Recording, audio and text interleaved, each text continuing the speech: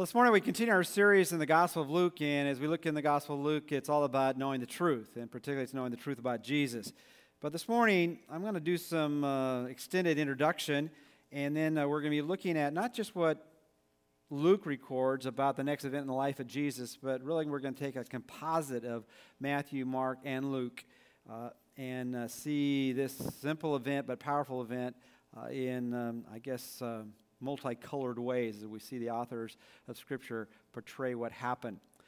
This morning we're going to talk about a familiar and probably essential, we're going to see that in a moment, part of the Christian experience, and that is the whole idea of faith, that we are called to believe. Now, as we think about that, even announcing, we're going to talk this morning about the truth about faith, you might be thinking, heard that, been there, done that, I can kind of relax and not really listen to that intently.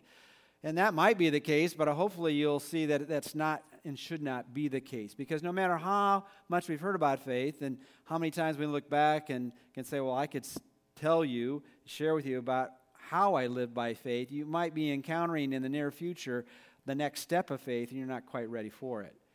And if you don't take my word for it, you might take the word or the experience of the disciples who had that experience. They had been with Jesus, they had exercised great faith and to the point they had done great things for God, but now they were encountering something slightly different than what they had encountered before, and they failed miserably. When you think about faith, and it is a familiar subject, and as we think about that, again, there might be an indifference to it. It reminds me of one of my favorite stories about this teacher who went to this class, and I don't know if he was a substitute teacher or whatever, but he had heard about this class that was kind of infamous, not famous, and a class that didn't seem to want to learn. And so he wrote up on the blackboard these letters, A, P, A, T, H, Y. Now, if you can't visualize what I just pretended to write on the back of a blackboard, it's the word apathy. And as the students watched him write that on the board, one of the students said to another student, you know what that means? And the other student says, I don't know, and I don't care. And sometimes that's our experience as we come into a place like this. Maybe for whatever reason we're distracted, we're overly tired, we're not necessarily interested in the subject that's being announced. But I want you to know that we should know and we should care about what faith really is.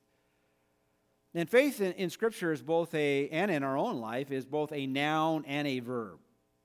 It's a noun in the sense that it describes what you believe. Some people say, what is your faith?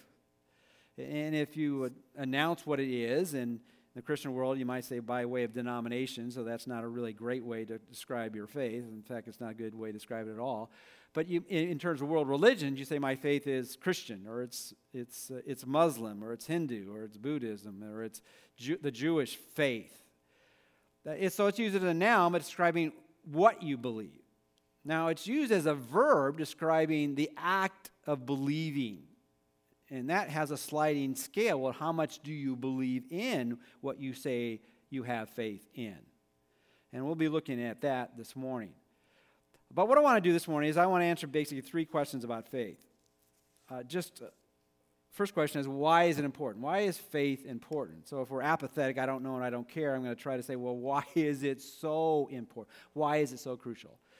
Then I want to look at a fundamental question. Well, what is it? I mean, sometimes, have you ever been in a conversation with someone and they're speaking and you're speaking and you think you're all on the same plane, and then you realize the definition for their terms is much different than the definition and how you would define the words they're using? Shake your head like you've been there, right? You go, man, I thought we were talking about this, but they're way over here and I'm way over here. We're not even talking the same language, even though we're using the same language. So we're going to talk what is faith. And then we'll look at the story from the expanded section as well. When is faith so crucial to exercise? And basically that's what faith is. It's something you exercise. It's like a muscle. You need to exercise it or it's going to grow weaker rather than stronger. Well, let's look at, first of all, why is faith so important? And this fundamental. It's not going to be surprising to many of you. But just to begin at the beginning, which is always a good place to begin, all right? What is so important about faith? It's essential. It's essential in being saved. And saved sounds like a religious word, though we use it unless if you're out in the ocean and you're drowning, I need to be saved. But it is essentially a biblical term. It's being rescued from your sin. And this is a familiar passage. For by grace you have been saved through what? Faith. So our part in the whole experience of knowing God, God's grace, God's enabling power, God's gift, is the offer of forgiveness in Christ. Our part of it is believing in it. By faith, responding to it. By faith, appropriating it. It's trusting that actually what happened 2,000 years ago when Christ died on the cross and rose again was sufficient for the forgiveness of our sin. For by grace you've been saved.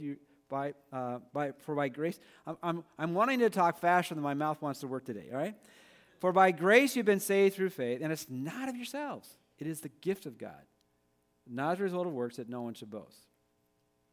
John 1:12 says basically the same thing. But as many as received him, to them he gave the right to become children of God, even to those who believe on his name. So it's essential in being saved. Secondly, it is essential in living spiritually. And I threw this in because the Bible talks about two types of people. There's the natural man, and then there's the spiritual man. Now, what is the natural man? The natural man is a person who's only living, the opposite of spiritual would be physical, only physically. But the Bible says if you're going to live spiritually, it has to be done by faith. Galatians 2:20 would be a good example of that. I have been crucified with Christ, and it's no longer I who live, but Christ lives in me. And the life which I now live in the flesh, I live by faith in the Son of God, who loved me and delivered himself up for me. And you can kind of see that in here. We're looking at just fundamental things here. Is as you look at me, you could say, Mike, he looks rather normal. Well, maybe not that normal, but you say, I look rather like anybody else does. Okay, I'm up here physically. And as far as I know, I'm clothed in mostly my right mind, okay? And so you say, what's so different about, Mike than anybody else, over 7 billion people in the world? Well, you can't look at me and necessarily see that just as I'm, talking with you this morning or preaching at you. And you say, well, where's the spiritual part of him? Well, you could break open my chest and look for that. It says in this passage that Christ lives in me. Can you see that? You can talk in church when I ask you a question, okay? Can you see that? No, you can't see that. But by faith, you believe it's true because I have made a public statement that I believe in Jesus. And so to live spiritually, which is more than just physically, then you have to believe that Jesus does what he says he does. That means when you invite him in, he comes in and he lives within you. Correct? So either we're believing that or we're not believing that. But to live it, you have to believe it. Just like to believe it to be saved, and to live out your life spiritually. Then thirdly, it's essential in obeying Scripture. The Bible says what faith is. Faith is the assurance of things hoped for, the conviction of things not seen, Hebrews 11:1. But Hebrews 11:6 says this, and without faith it is impossible to please God. For he who comes to God must believe that he is, and he is a rewarder of those who seek him. Now the passage I didn't put in here, is Hebrews 11:8, because this is what Hebrews 11:8 is. You're turning the page. I'm not finished with this page yet, so don't be turning the page. No, just kidding. In Hebrews 11:8, it says this, when he was called, Abraham believed God and obeyed God. And he obeyed God by going to a place he knew not of, did not know where he was going, so he might receive the inheritance that God had promised him. But what it does there, it connects faith with obedience. And see, this is how we live out the Christian life, because we live out the Christian life by obeying what God has said. Probably all of us at times have thought, I wish I was one of those people in the Old Testament or New Testament where God spoke audibly to. I've come now to the place where I am more comfortable reading what God has told me than being in an experience where He was telling me audibly. Because the older I have discovered that I forget things people tell me. Anybody want to say amen to that? Okay. Okay. Now, what was that? What was that I was supposed to pick up at the grocery store, Alice? I can't remember what it was, okay? And if I don't write it down, I probably won't bring back what she asked me to get. And quite frankly, if God only audibly told me what to do, I'd probably miss a lot of things, right? So we are more blessed than they are because it's written down. We know what God wants us to do. Now you say, well, what does that got to do with faith? Let's just be honest. How many of you like people telling you what to do? Some of you might in certain situations, but most of the time you'd rather tell people what to do rather than people telling you what to do. So, but no matter where you are on that totem pole about, do you like people telling you what to do? If you're in the military, they always tell you what to do, right? Unless you're the top of the rung, there's only a few people top of the rung. But they make you do it. But if it's a voluntary basis, why do you do what people tell you to do? Because at that moment, you believe that they know what they're talking about. That you believe they know better than you do about what you ought to be doing. Just a simple example, we a group of us went and helped the city set up for their Founders Day.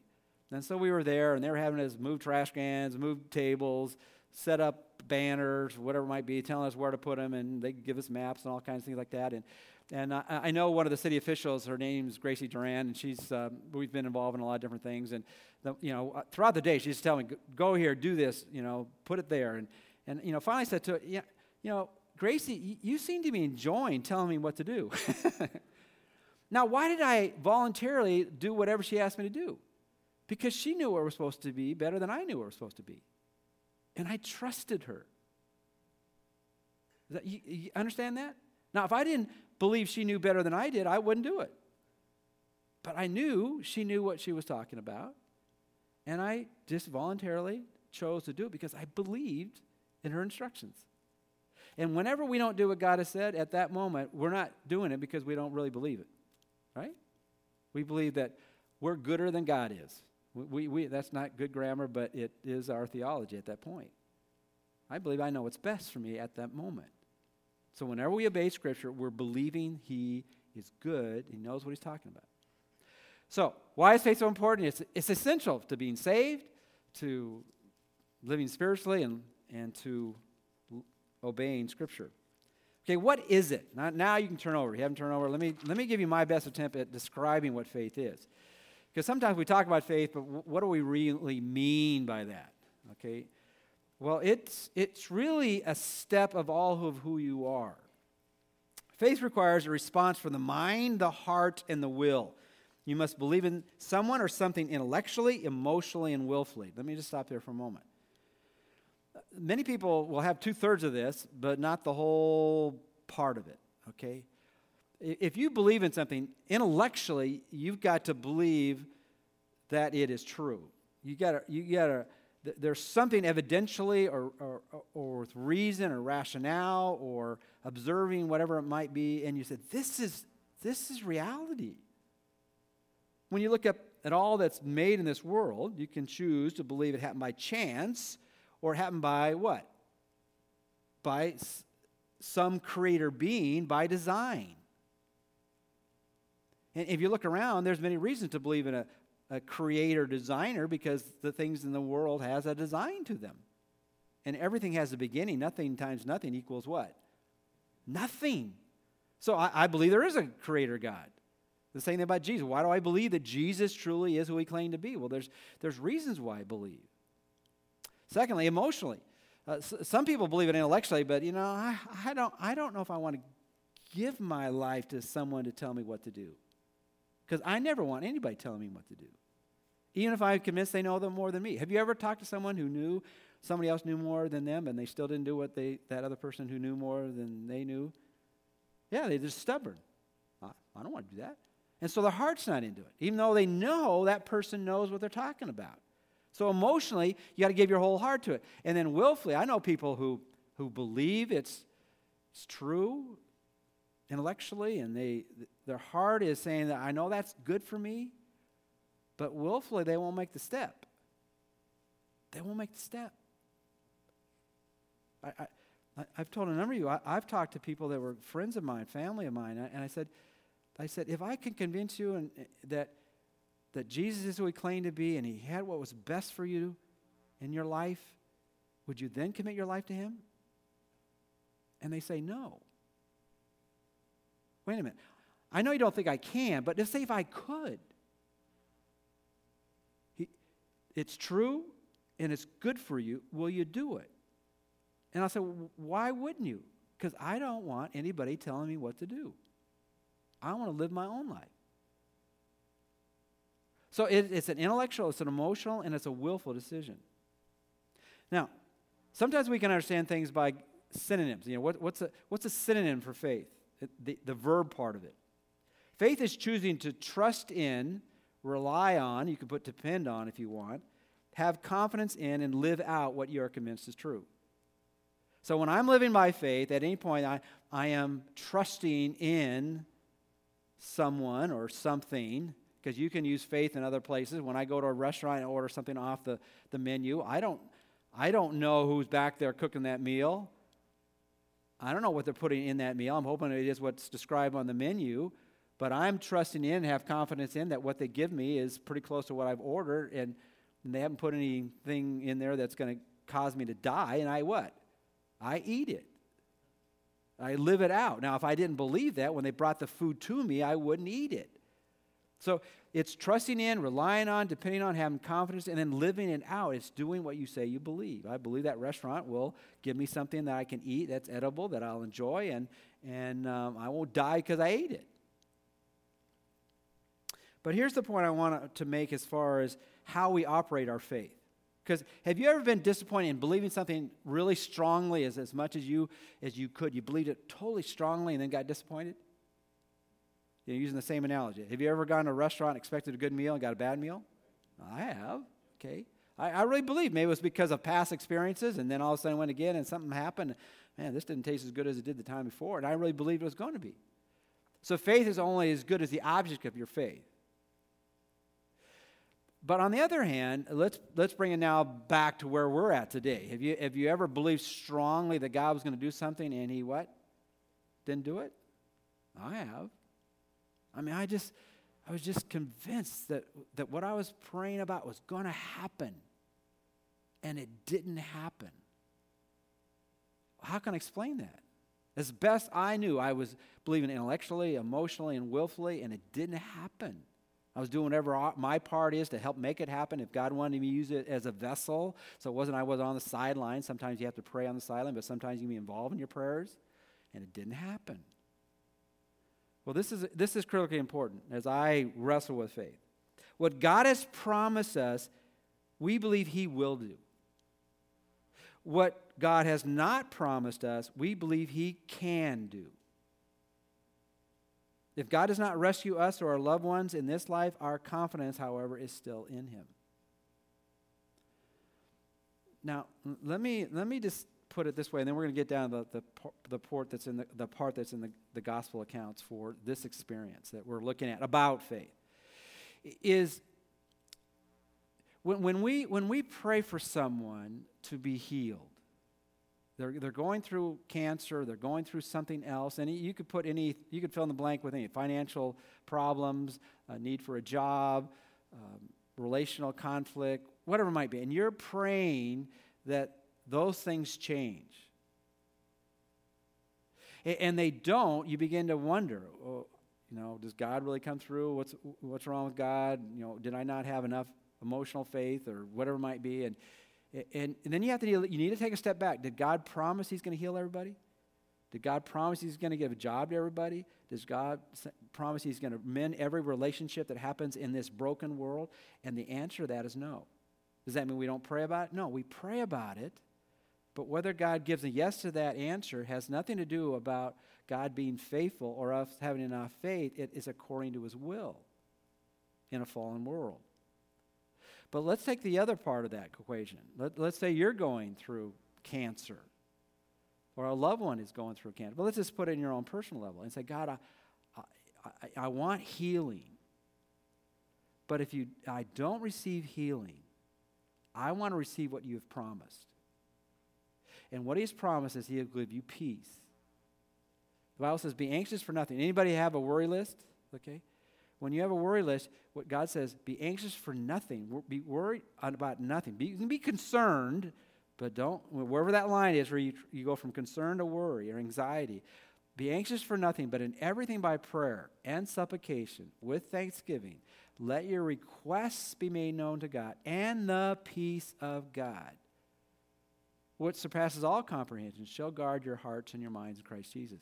God has promised that in everything we go through, he can give us peace. What if you're going through a trial and you feel you just can't endure it? Paul was in prison. He said, I can do all things through Christ who strengthens me. And even when I'm going through an experience I'd rather not go through, God, you can give me strength to go through it. And so all the promises in the Scripture that are related to you and to me, we can claim by faith, and God will always give us what he promises if we'll trust him. Pray about everything, but recognize the difference between what God says he will do and what he can do. We had a living example of that in the first service. Some of you are very familiar with Janet Oddie. Janet Oddie went through a year basically of trying to deal with the cancer in her life, and it looked like full remission. Then months later, she had to go through the whole thing again, intensified, to the point of having stem cell treatments, and our people who knew her well and just began praying for her again. Now, did we know that God was going to answer that prayer of her being healed and coming back, as far as we know, to full health? No, we didn't. We prayed as much faith as we could, and God answered that. But I can give you a list of people we've prayed for that had cancer, and God chose not to heal them. You understand the difference there? We pray for God's merciful, gracious hand to touch people's lives, but he hasn't promised that for everyone.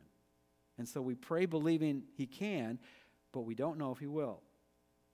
And throughout Scripture, we see that example. When Shadrach, Meshach, and Abednego, go back to children's stories, which are great for adults, is that when they were going to be thrown in the fiery furnace, they were asked, do you believe your God can preserve you through that? And the answer basically was yes, but we don't know if he what? He will. When David prayed earnestly for his child not to die, fervently, couldn't even touch a morsel of food during that prayer, vigil, and just intense prayer. And God said no. But he prayed, he said God could have relented and given extended grace to rescue that child, but he didn't, but I'll still trust him. So, why is faith so important? It's essential for salvation, for living spiritually, and to obeying Scripture. What is it? It's trusting in and relying on, having confidence in, living out what you believe, but knowing the distinction between what God will do and what God can do. Well, where does it need to be exercised? And here what I want to do. I want to read the expanded Scripture, make just some simple points, and then we'll close.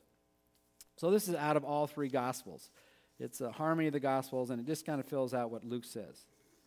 Now, it happened on the next day. Now, if you were with us last week, you know what the next day was, or what happened the day before the next day. That was the chosen three going up to, the mount and having this unbelievable experience with Jesus, where they saw him not as the normal, but saw him in his glory. And they were just amazed at the glory of Jesus manifested in front of him. And I won't re-preach that sermon. And it happened on the next day when they came down from the mountain that Jesus, came to the disciples. We talked a little bit about in your small groups this last week. Well, how would you have been if you were not one of the top three and you were the 9 left behind? Now, some people, we had great discussions in some of the groups I had, and all kinds of great answers, and there's no right answer because the Bible doesn't tell us why, but or how they felt. But I can tell you how I would have felt. I would have felt jealous. I'm not that spiritual. I go, how come I didn't get in the top 3? I want to be there with Jesus up there in the mountain. But you ever wonder, what were they doing when they were up there? Well, they weren't just sitting on their hands. They were actually doing ministry. And he came to the disciples, and he saw a great multitude around them, and scribes disputing with them. And immediately when they saw him, Jesus, all the people were greatly amazed, and running to him, greeted him. And he asked the scribes, what are you discussing with him? So there was a great argument. They thought, well, Jesus will solve the argument. So they run to him, and they got this thing going. And Jesus asked the question. He always knew what the answer was, but he asked the question, what are you discussing? Then suddenly a man from the multitude cried out, saying, Teacher, I implore you, have mercy on my son, who has a mute spirit, for he's my only child. So you see this father, and all of a sudden he kind of breaks into the whole subject and said, will you please help me with everything I have? I'm begging you, got to help me. I have only one child, and everything's going wrong. He's suffering severely. And behold, a spirit seizes him, and he suddenly cries out and throws him down and convulses him, so he foams at the mouth, gnashes his teeth, and becomes rigid. And it departs from him with great difficulty, bruising him. So I brought him to your disciples that they should cast it out, but they could not cure him. Now that's an interesting experience. Jesus, and this is one of those places where Jesus had told them what they could do. He had revealed to them, you can cast out all demons and heal all diseases. And they had done that. Now comes this child, and it's not working. Their faith doesn't seem to be functioning. What happened, God? They could not cast him out, but they could not cure him. And then Jesus responds rather harshly. And sometimes, if you think Jesus is always meek and mild, you haven't read the New Testament carefully. Can you imagine that? I mean, they were trying their best to help this child. And then Jesus says this, not only to the disciples, but to the whole crowd there. Oh, faithless and perverse generation. That perverse idea, you're just like crooked people. How long shall I be with you? How long shall I bear with you? Bring your son here to me. So he chides them, rebukes them because they had no faith. That they could do what God had promised them they could do, which is to cast out this demon. Then they brought him to him, which is the boy, to Jesus. And when the boy saw him, and actually the demon within him saw him, as he was still coming, the demon immediately threw him down and convulsed him. So the demonic force in there, he didn't always throw this child into a fit, but he often did it. And when he saw Jesus, he thought power was going to try to confront power. Okay? But one power had the lowercase p, and the other one had the capital letter P. And so they were going up against a power that they knew not of in terms of experience. And he fell on the ground and wallowed, foaming at the mouth. So this is a rather dramatic experience. This father's watching this child again be tortured in front of him. So Jesus asked his father, how long has this been happening to him? You think, well, maybe this was just like a recent experience. No, the answer is, and he said, from childhood. And often he has thrown him both into the fire and into the water to destroy him.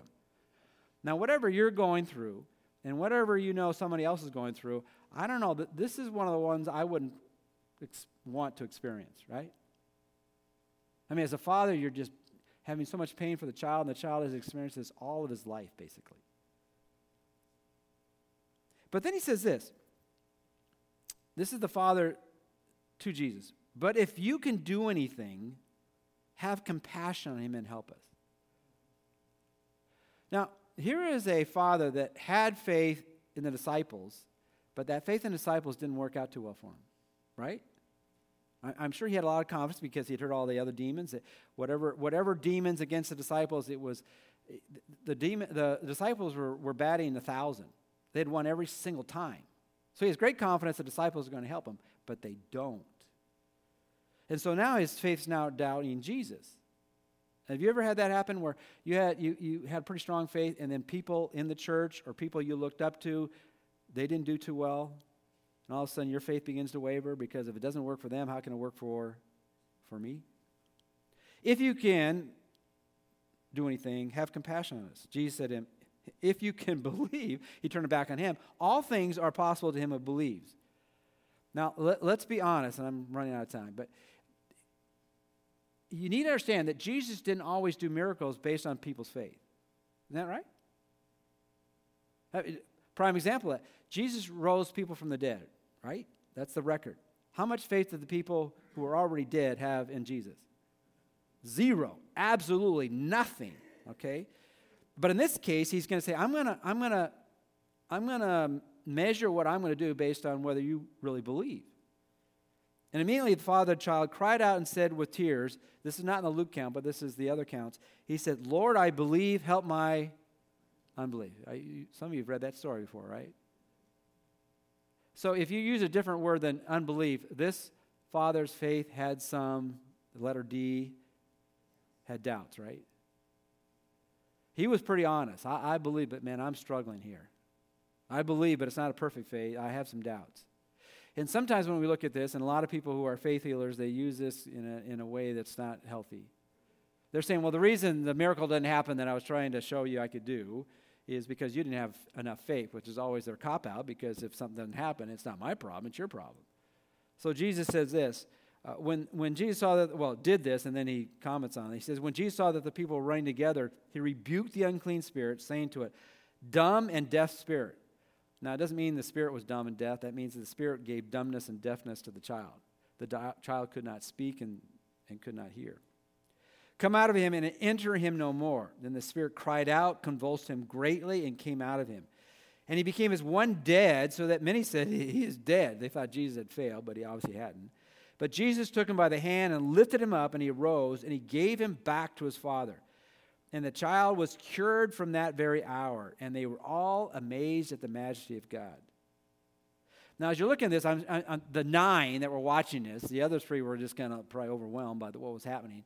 They are confused. And have you ever been confused in your relationship with God? God, why is this happening? Or why is this not happening? And when Jesus came to the house, the disciples asked the question in which they were all thinking about, why could we not cast it out? And inherent in that question is that they thought they could, right? They had initially pretty good confidence when it came into this demon because they had been victorious every single time. And so Jesus said to them, because your unbelief, for unsurely I say to you, if you have faith as a mustard seed, you will say to this mountain, move from here to there, and it will move, and nothing will be impossible for you. However, this kind can come out by nothing but prayer. And in some manuscripts it says in fasting, though it's probably not in the original. This not come out except by prayer. Now, do you think the disciples had prayed about this while they were doing it? I think they did. But, sometimes when we say we're praying, we're not actually praying. Can I confess to you a pastor's sin? If I don't preach very well during the message and I'm having a closing prayer and I didn't think you got it when I was preaching, then my prayer will go a little bit longer and I'll try to re-preach my prayer, my message, which means I wasn't really praying in my prayer, I was preaching in my prayer, right? They were mouthing words to God, but they weren't praying. They were putting their confidence not really in Jesus, they were putting their confidence in themselves. Look what we've done in the past, we can do it again. And see, when we do that, even when God empowers us, gifts us, whatever it might be, if somehow we exercise that without dependence and reliance upon Him, having our confidence in Him and not ourselves, that it doesn't matter how much confidence we have, it's not going to work because it's Jesus who does it, not us. So what simple points I want to make at the end and then close? When can you exercise faith? You can trust Jesus in hopeless situations. This father, I'm sure, had tried every which way to help his son. Nothing had worked. But he kept pursuing someone he could trust in that could set his child free. Secondly, you can trust in Jesus when others fail you. I mean, we have public Christians who've experienced all kinds of moral failings, who've disappointed the Christian world, who have had the name of Christ ridiculed in the press because they failed. But see, we don't put our faith in men.